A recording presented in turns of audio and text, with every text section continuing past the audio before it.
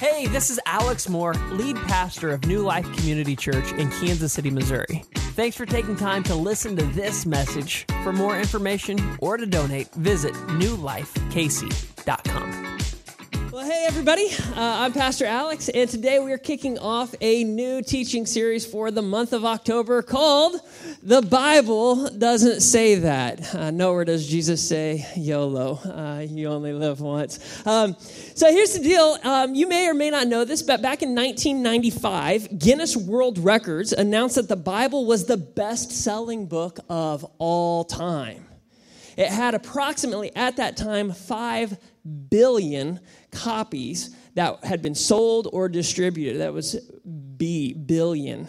Now, which this is hard to believe, almost 30 years later, some of you are like, 95 wasn't that long ago, was it?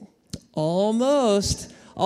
Now, almost 30 years later, they project that there's over 6 billion Bibles that have been printed and are in distribution throughout the world. It is the number one bestseller of all time. And when you hear that, most people aren't surprised. They're like, well, of course, it's an old book. It's been in print longer than any other book. Of course, it's probably sold more. How could it keep up, How could books like Twilight or Harry Potter or whatever is on the New York Times bestseller list, they're too new. Like, of course, this one's always going to be there. But what's mind-blowing to some people is to find out that the Bible is actually the best-selling book of the year almost every single year. They estimate that the Bible sells between 20 to 25 million copies every single year.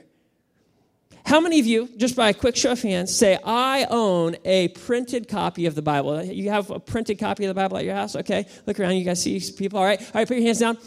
If you don't have a Bible, listen, we got some Bibles for you, and we will give you a Bible. Like, look at these. These are called free Bibles.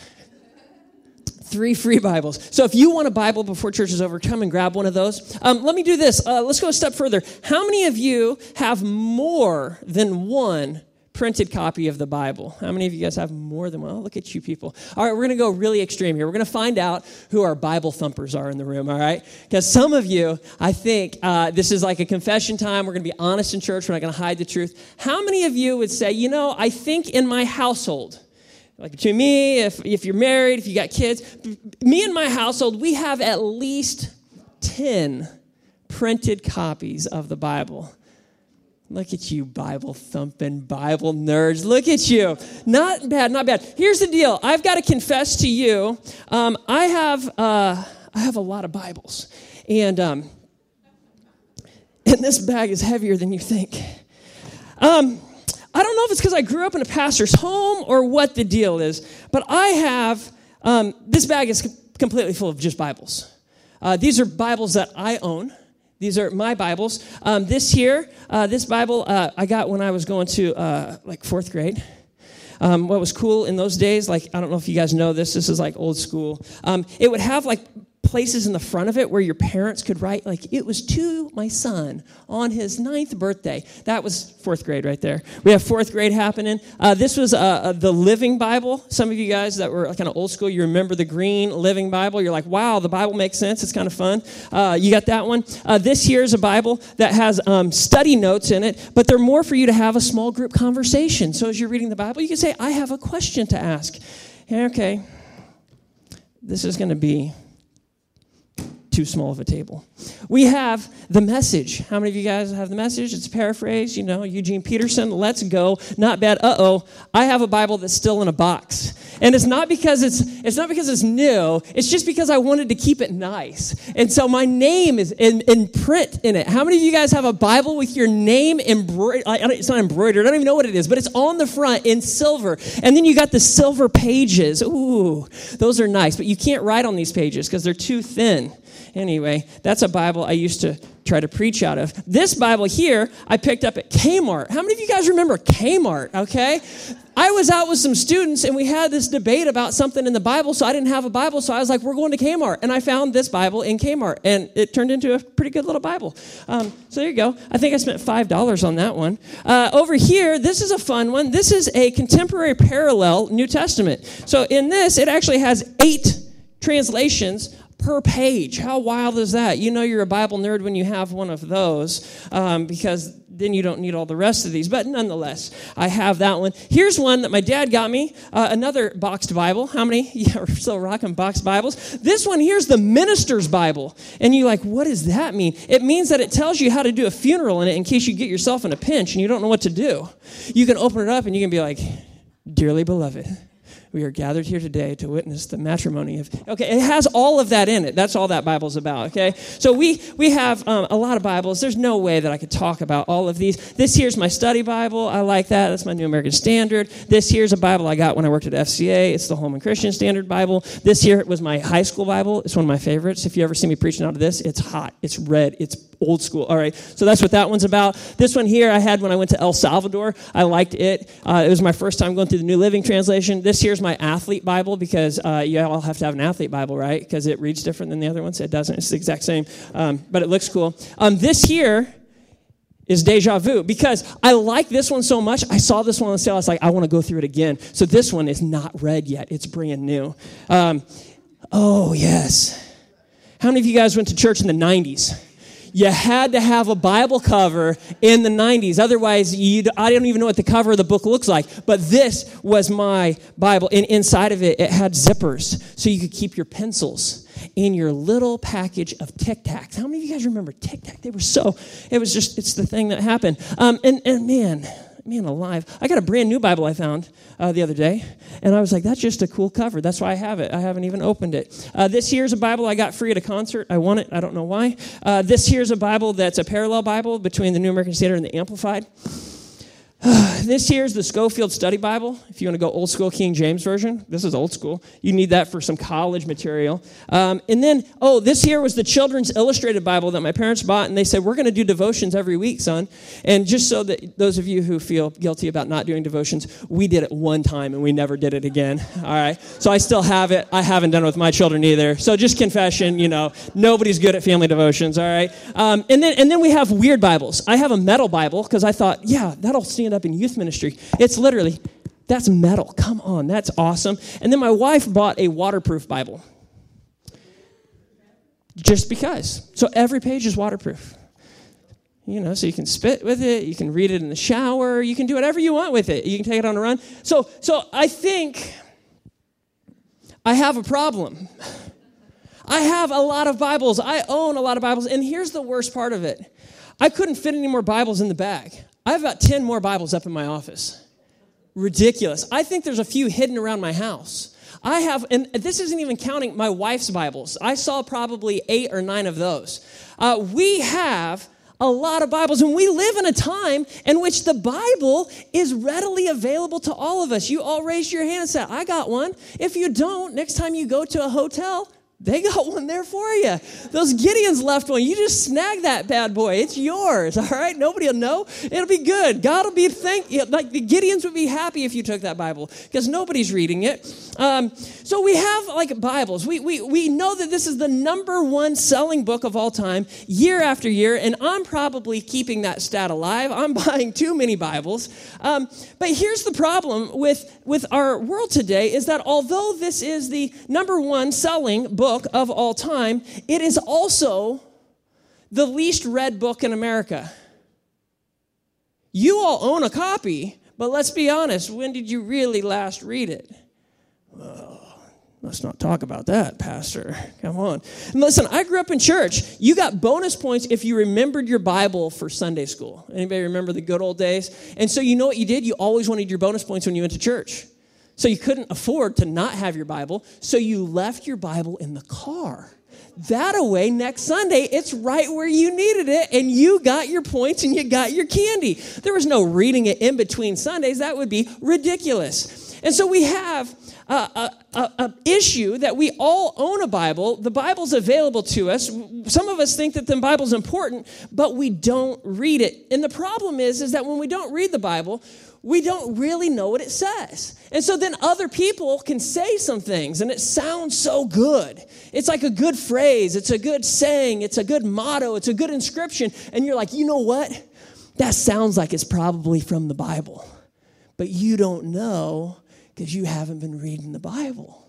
And so this series, what we're doing is we're looking at some common sayings, some common phrases that we hear, that we talk about, that we all might think's in the Bible, but when we really look into the Bible, it's not there. And so what I want to do is I want us to take a look at what we're actually believing. And I think that some people might say, this is not going to be the series for me, Pastor Alex. You are just going to shame me. You're going to embarrass me. You're going to point out things that I think are in the Bible that aren't in the Bible, and you've already got a big nose, and you're going to be looking down your big nose at me, and I can tell you're a Bible thumper. You love the Bible, apparently, and you're just going to be showing us how smart you are. That's not my intent or my heart or my goal. I want you to know that this isn't a place to have shame or embarrassment or to point out something and you be like, oh, everybody else knows this but me. No. Rather, here's what I want. I want us to take some time to think deeply about what we believe. And in the process, actually learn what the Bible really does say. And if we can do that together, we will all be better for it. Because we need to be careful when we believe things that God wouldn't necessarily want us to believe. We need to be careful about the things that we let in, because sometimes we embrace things as truth when in reality they're not true. And so we want to make sure that our belief system is correct, that we're believing accurately what God has revealed to us through the Scriptures. So, today, here's our first phrase. Here's where we're going to start. God helps those who help themselves. God helps those who help themselves. According to pollster George Barna, the phrase God helps those who help themselves topped a recent poll as one of the most widely known Bible verses. The only problem is it's not a Bible verse. It's not in the Bible. It's not in any of these, okay? The original quote, some people are like, well, where did this come from? What it's based on is this phrase. It says, the gods help those who help themselves, which gets traced back into Greek culture. And although the phrase may sound somewhat spiritual, that actual concept is nowhere to be found in the Bible. Clarence L. Haynes, he writes this. He says that this phrase is used to underscore the necessity for people to take self-initiative. It's still very popular around the globe, especially inspiring those in the self-help community. Though it has ancient origins, the actual English version of this quote we use today was first penned by Algernon Sidney, an English politician who lived in the 1600s. God helps those who help themselves. Now, for us in this room, we may be like, okay, I got it. It's not in the Bible. We're not going to do that. But here's the second part of that. Although we may recognize it's not in the Bible, so many of us still live according to that statement.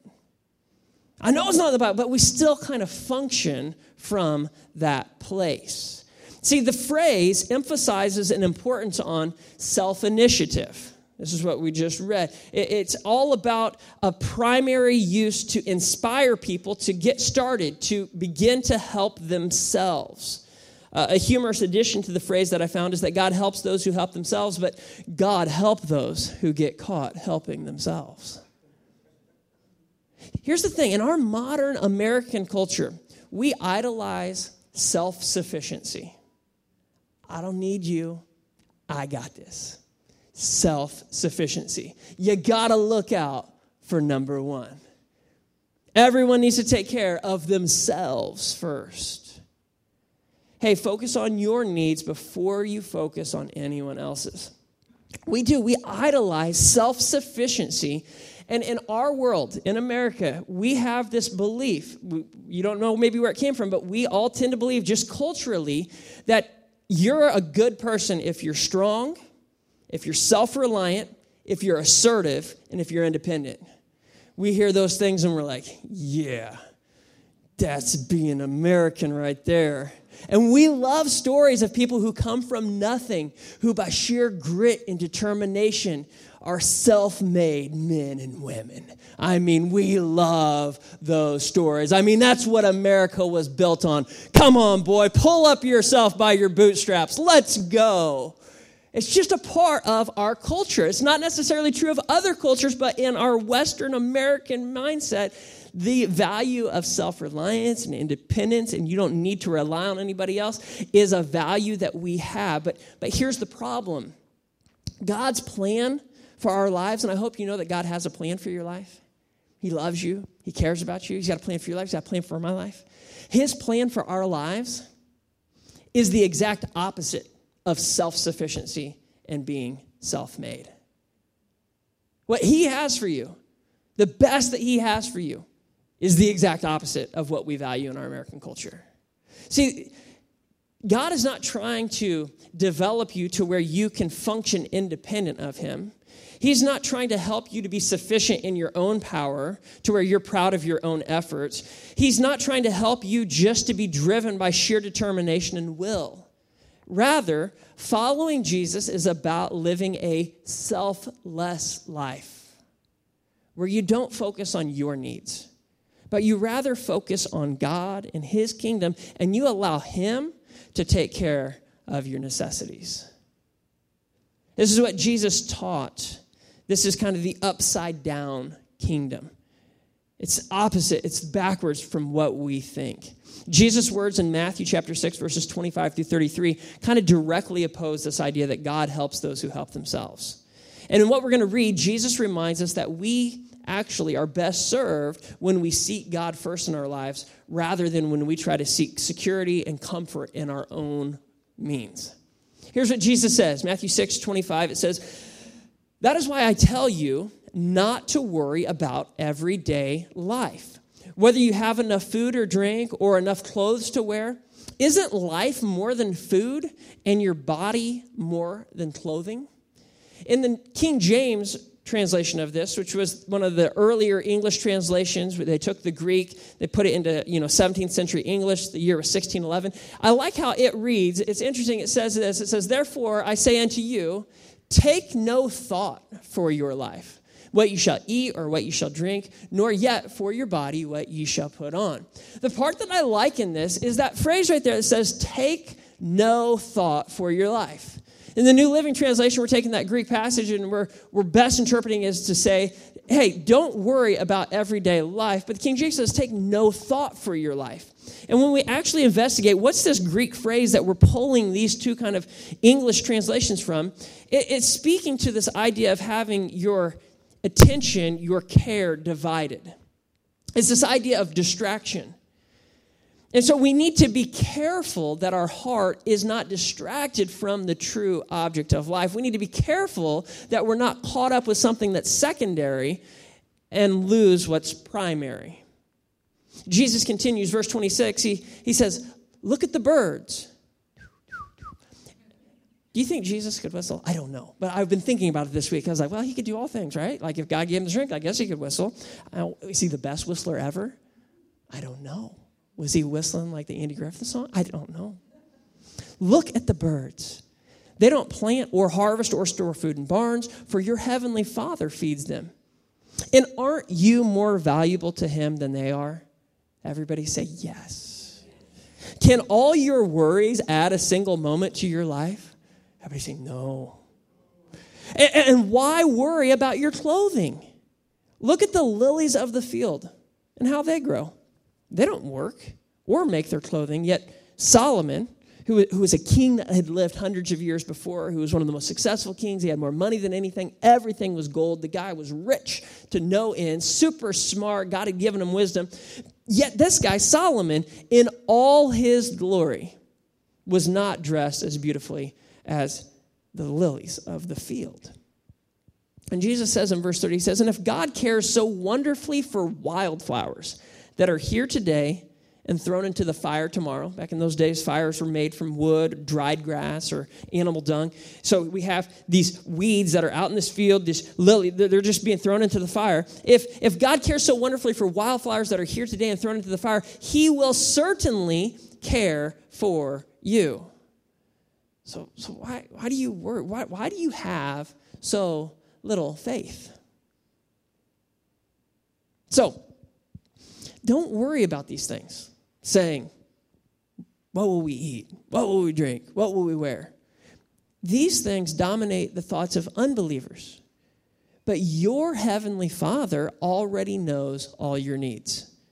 Can somebody say, like, amen to that? He already knows all your needs. You say, I don't know if God's paying attention to me. He already knows all your needs. I don't know if anybody really knows what I'm going through and the mental anguish and the anxiety and the stress.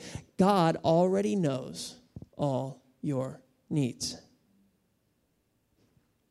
Final verse. So seek the kingdom of God above all else. He knows your needs. Seek the kingdom of God above all else and live righteously. And guess what? He will give you everything that you need. He knows your needs. He'll take care of your needs as long as you seek first the kingdom of God above all else and live righteously.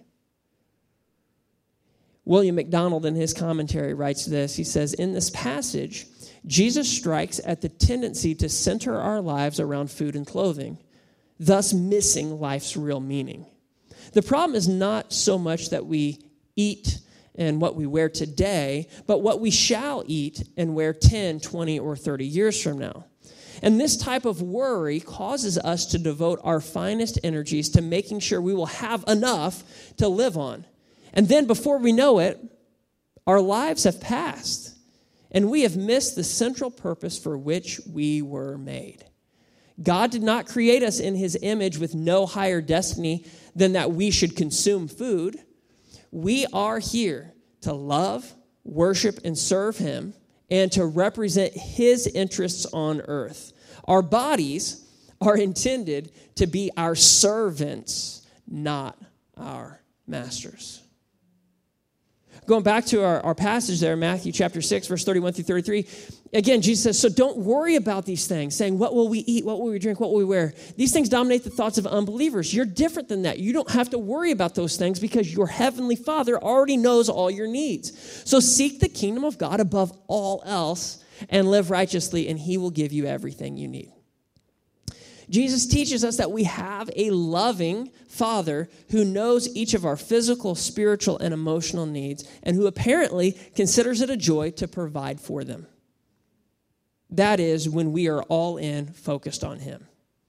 In Hebrews 4, verses 15 and 16, we're reminded that we have a high priest who's working on our behalf, and that high priest's name is Jesus. We read this in verse 15. It says that this high priest of ours, Jesus, he understands our weaknesses. For he faced all the same testings that we do, yet he did not sin. Sometimes we forget that Jesus has gone through life on earth. And life on earth is not always easy. There are challenges. There are surprises. There are detours. There are things that you have lived and gone through that you'd never planned to live and go through. And Jesus has been in the same place you are. Jesus has lived this life. The only thing different is that he never gave in to sin, which is incredible. He's kind of like the second Adam. God created Adam in the Garden of Eden without sin. Adam chose to sin. Jesus was created without sin, and he chose not to sin. He is our high priest for this matter. He can relate to us. He understands our weakness. And so here's what at verse 16 it says, so, recognizing that we have somebody on our behalf who understands what we're going through, let us come boldly to the throne of our gracious God. Gracious meaning he's better to you than you deserve. Let us come boldly before a God who's better to us than we deserve. And there, at the throne of our great God, we will receive his mercy. We will receive his unmerited favor. We've done nothing to deserve it. And we will find grace to help us when we need it most. So question, does God help us? Yes.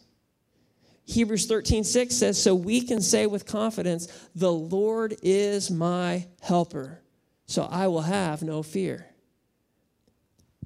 But question, does God help us when we help ourselves?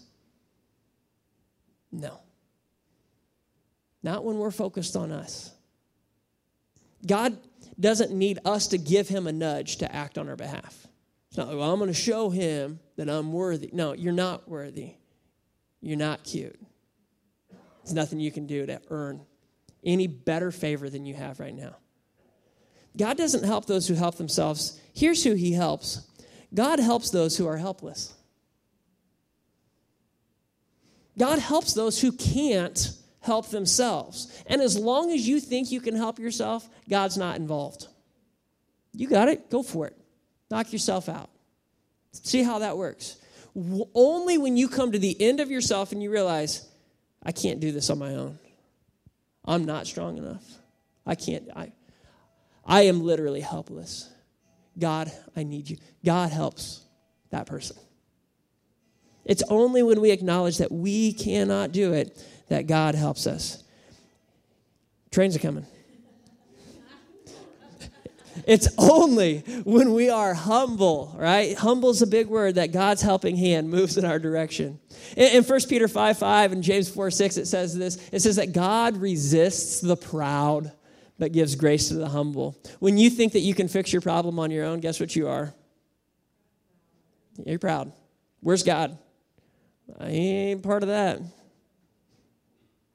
You think you got this? Okay. God resists that. Go ahead. God will sometimes let you come to the end of yourself so that you'll turn your gaze to him. But the cool thing is that God draws near. He gives grace to the humble. In Luke chapter 18, verses 9 through 14, we read this story. This is a story that Jesus told, and it kind of feeds into this idea of, am I proud or am I humble? How do I see myself, and where's God involved in my life? Here's what it says, Luke chapter 18, verse 9. It says, then Jesus told this story to some who had great confidence in their own righteousness and scorned everyone else. Nobody wants to be friends with that person, right? They're a little prideful. They're a little cocky. They have great confidence in their own righteousness, and they look down on everybody else. Here's the story he said. 2 men went to the temple to pray. One was a Pharisee, which was a religious leader, and the other was a despised tax collector. Everybody go, boo. The Pharisee stood by himself, and he prayed this prayer. I thank you, God, that I am not like other people, cheaters and sinners and adulterers, and I'm certainly not like that tax collector. I mean, I fast twice a week, and I give you 1/10 of my income. But the tax collector stood at a distance and dared not even to lift his eyes to heaven as he prayed. Instead, he beat his chest in sorrow, saying, oh God, be merciful to me, for I am a sinner. And look at what Jesus says in verse 14.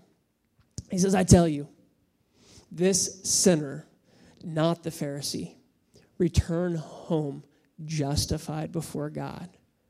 For those who exalt themselves will be humbled, but those who humble themselves will be exalted. God resists the proud, but he gives grace to the humble. So let me be clear. Self-reliance is incompatible with Christianity. We cannot affect our own salvation. We cannot will ourselves to be what we know we're supposed to be. Only God can change our hearts. Only God can change our lives. Only God can make us new. Now, trusting in God doesn't mean that I'm just sitting around doing nothing all day, expecting God to show up and do everything for me. Just like I can't expect for the dishes to become clean if I never put them in the dishwasher, add soap, and press the start button. There is some effort required of us. But it's when we seek God first in our lives and take time to discover his best for us, that all of our other priorities and concerns will fall into their proper place. We no longer have to strive to find security in our own strength. We can rest in his loving arms. We can find healing from our past. And we can learn with his guidance to live in community, to where we can be with other believers and we can learn to trust one another, the people sitting next to you, to where you don't have to go through life carrying your burdens and griefs alone, that we have one another. One of the greatest dangers of believing that God helps those who help themselves is the tendency toward hyper-independence or self-reliance, and this belief that when push comes to shove, the only person I can depend on is me. And I think some of us walk with that because we've been hurt and we've trusted people in the past. And so now I don't feel like I can trust anybody except me. But when we carry that relationship over to our relationship with God, we'll never experience his best. Truth is, when push comes to shove, the only person that you can really depend on is God, the Father, the Son, the Holy Spirit. 1 Peter 5, 6 through 7, it says, "Humble yourselves, therefore, under the mighty hand of God, so that at the proper time he may exalt you." What are you commanded to do here? Humble yourself. We've all been humbled by others. That's no bueno. Chicago Bears last week, the Denver Broncos, oh my goodness. The Miami Dolphins put 50 points up against, it was 70-20. That's like a horrible NFL game. Can you imagine? They got humbled. It's way better if you humble yourself than to have others humble you. Humble yourselves then in the eye of God, under the mighty hand of God, so that at the proper time that he may exalt you. That means that there's a proper time and there's probably an improper time. We're going to trust him to do it at the proper time. And here's what we got to do, and this is a big deal for so many of you, because I know some of you are walking in here and you've been carrying some stuff. Cast all your anxieties on him. All that stuff that's been keeping you awake at night, that stuff that you're maybe having to take some medicine for, the stuff that's really bothering you, can you take that and learn how to put that on Jesus? And you're like, well, I don't want to do that to him. Listen, he cares for you, and he can handle it. He can handle it. Today, my encouragement for you is to humble yourself and cast all your anxieties on him. God provides tangibly for those who are helpless and needy. God helps those who can't help themselves. And who does the Bible consider to be helpless? Everyone. All have sinned and fall short of the glory of God. And the Bible tells us in Romans chapter 3, verse 10 through 12, as the scriptures say, no one is righteous, not even one. Not even you. No one is truly wise. No one is seeking God. All have turned away. All have become useless. No one does good, not a single one. See, when it comes to our greatest need, which is our need to be rescued from sin and death, there's nothing that we can do to save ourselves. All of us have turned from God. All of us have sinned. We are utterly unable to find true spiritual peace through our own efforts. But thankfully, God loves us. And Romans 5, 6 through 8 says, you see, at just the right time, when we were still powerless, when we were helpless, Christ died for the ungodly.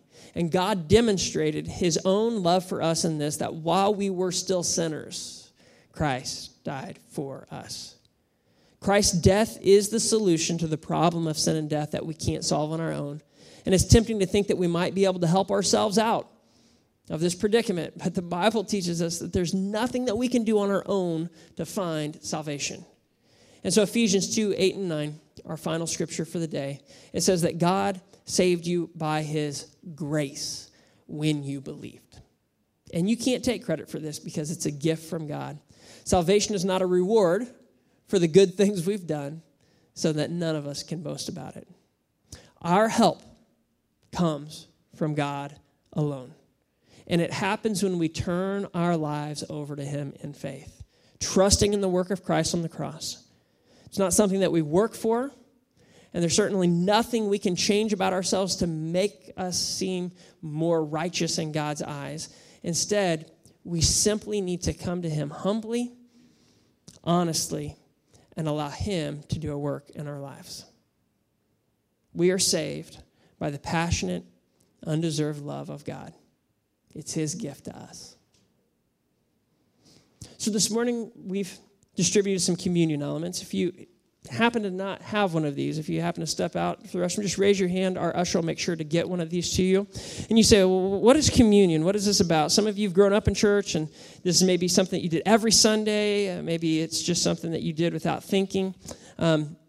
But let's talk about it for just a minute. A couple things. There's two little tabs. Like there's a little cellophane piece of plastic that's going to irritate you trying to open it. But if you get it, that's going to take just the top off to get your bread out, that little wafer.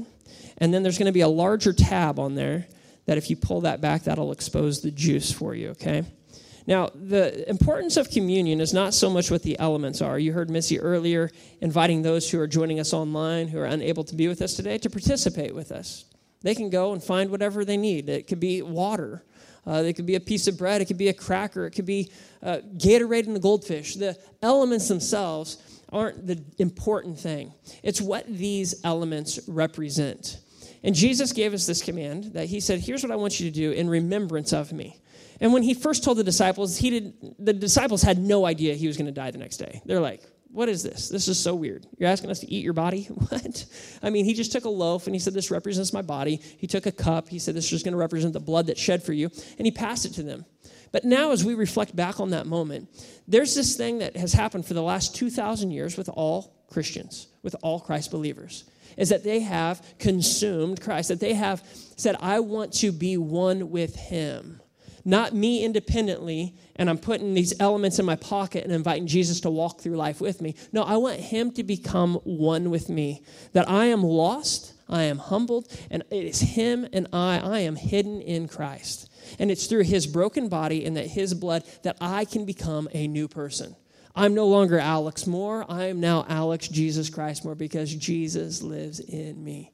And when the world sees me, they don't see the old me, they see the new me because God's doing a work in me. And as long as I remain humble and continue to focus on him and his righteousness and his kingdom, I'm going to be a new person. I hope you can't recognize me in 5 years. I hope the transformation of my life is so great. I hope I'm so much more patient, so much more peaceful, so much more at ease, so much more not worrying that I am a new person. That you'd be like, wow, I don't know what's going on with you. I want to be in process. Owning more Bibles isn't going to do that. God's Holy Spirit in my life is. Reading these is going to give fuel for God's Holy Spirit to speak to me, but it's God's Holy Spirit that changes lives.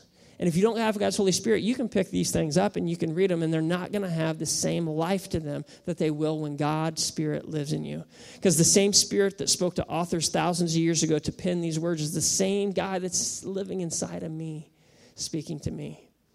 And so as we approach communion today, maybe you've never taken communion in church, but today you realize, you know what?